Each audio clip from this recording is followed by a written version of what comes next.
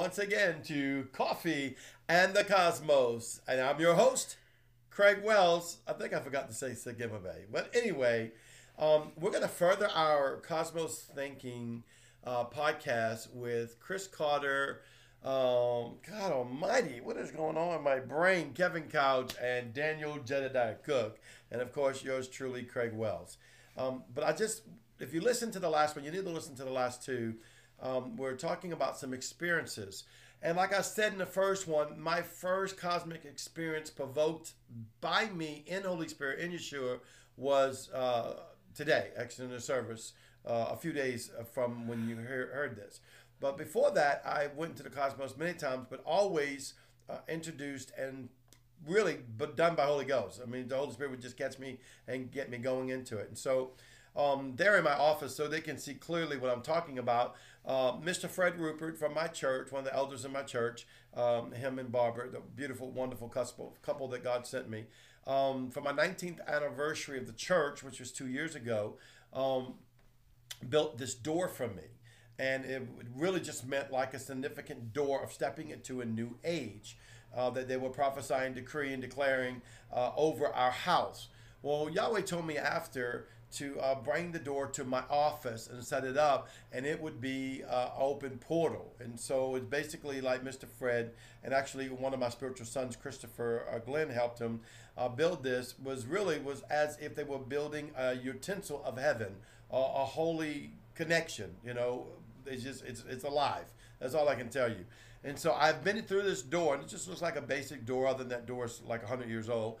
And then he built me this seat that has my name, my spiritual name, Sigima Bay, on it, that I would go and sit before Yahweh. And so I'm sitting before Yahweh, and this one means a lot to me because it was so precious. I'm before the throne, and I see the ball of incense.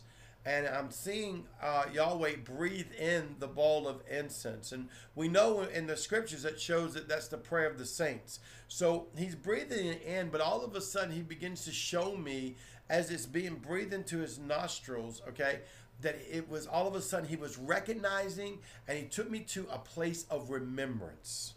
And I apologize. I don't want to get too emotional because it was so overwhelming at the time.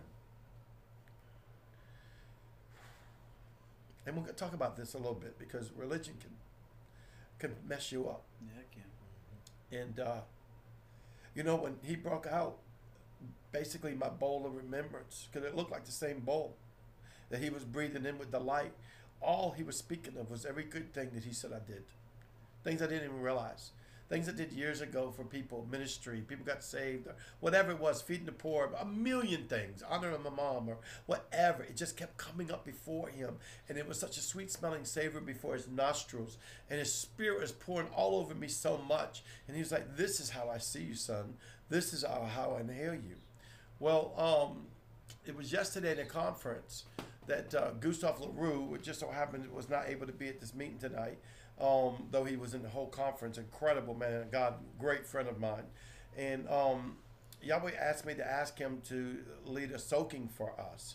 And so when he was leading the soaking, I was sitting on the front row, and as I was sitting in the front row, I began to weep because Yahweh took me back to that moment. And this is something that hasn't happened to me too many times either, going back into the vision.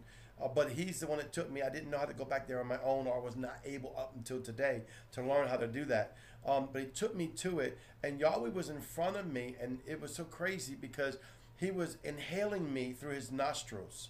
And I was like dissolving into cells, like air, oxygen, and then he would breathe me out as a hay out of his mouth, and I would come out a full sun.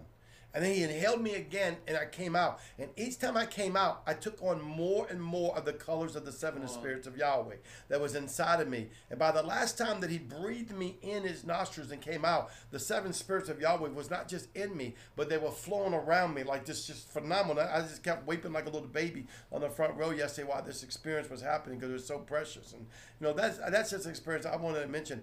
This stuff is real. It's not just for us because we're ministers. It's for whosoever is willing to believe. So I want to talk a little bit about the fear not unbelief that will try to keep you from doing what we do. Who would like to start on that? Daniel. Okay. Thank you, sir. Nice job. I loved how you just picked him. Daniel will start today. He was voluntold. He was voluntold. It's for initiating the hot seat. Yeah. Oh, okay. The paybacks. Transfer the hot. how this conversation digresses so quickly.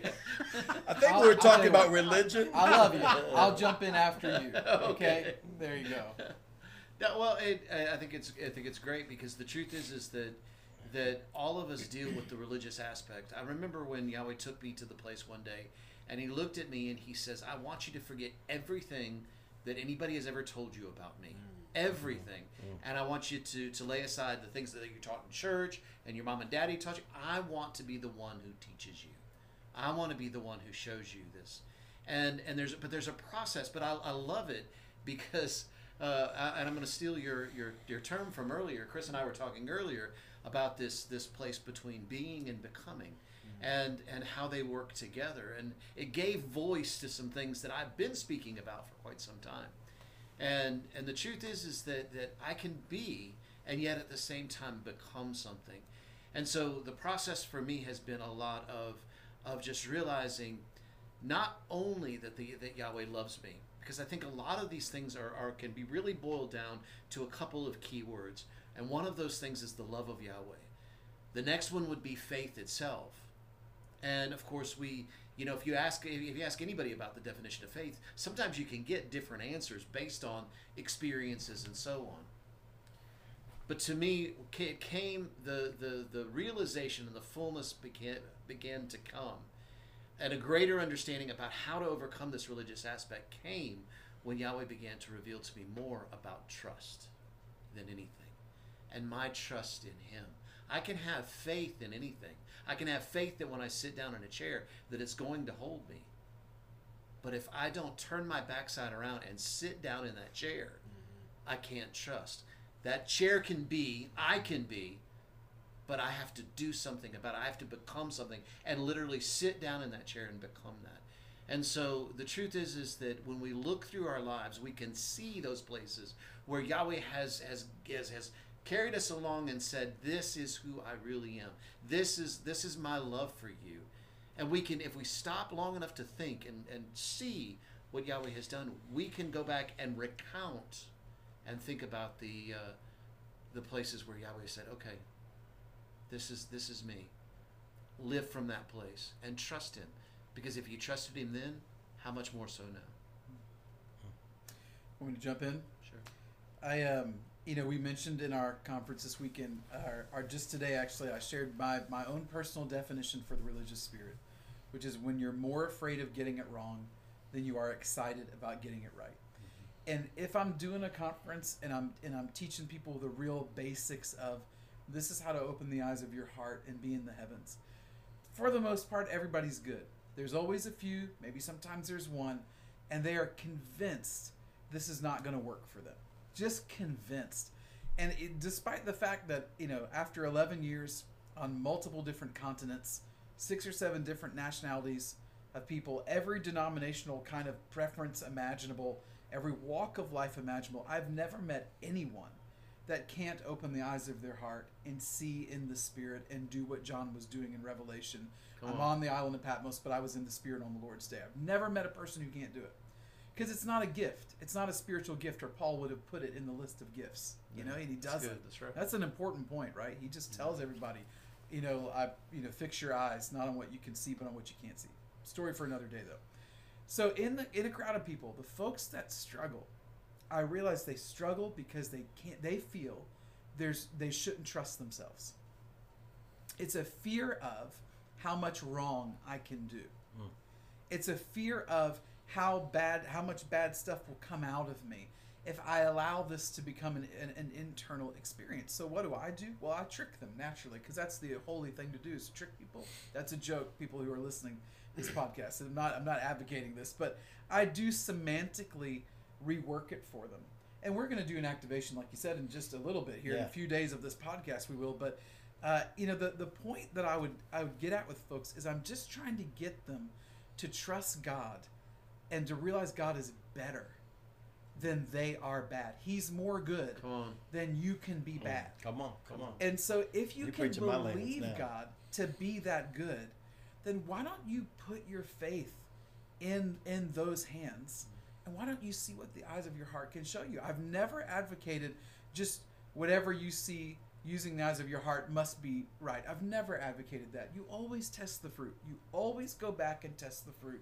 And the fruit better be good. If it's not love, joy, peace, patience, kindness, goodness, faithfulness, gentleness, and a spirit of self-control or self-discipline, you're probably not doing it right. We should kind of go back and let's figure it out, you know? But if the fruit's good, keep going. The point here being the fear in the religion. The folks that have the biggest struggles are the ones that have the biggest concern that there's no way they could be regenerated to that level. Yeah. It's just they struggle with how thorough a regeneration has occurred inside of them. So I have to semantically trick them into using their will and purposefully opening the eyes of their heart. By the time we're done, they're like, I can't believe that just worked.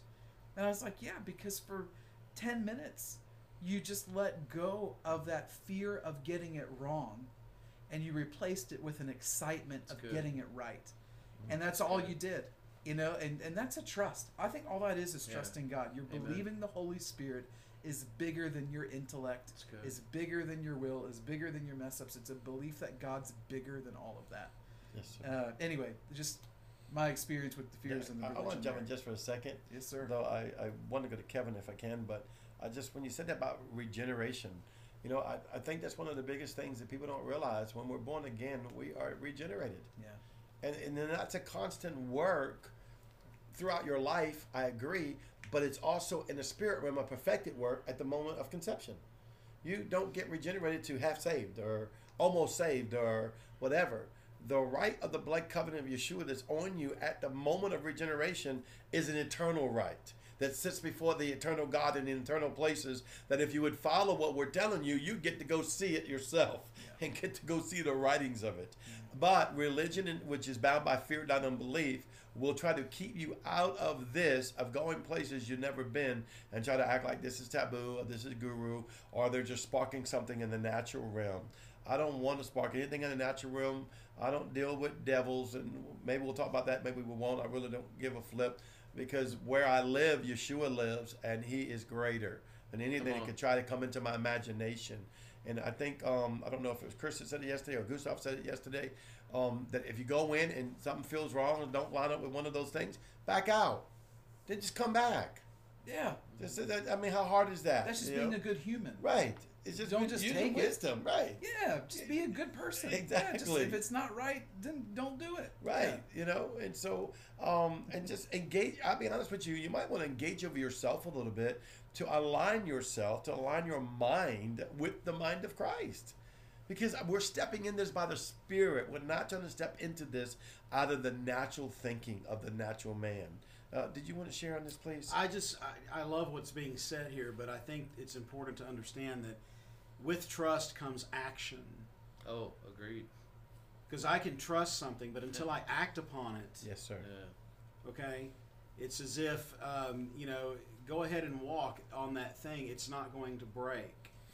If I trust that it won't break, it's going to take my action to understand That's right. that I've got to move to that thing and put it there. Then when I do act upon the trust, meaning that it's building my faith now.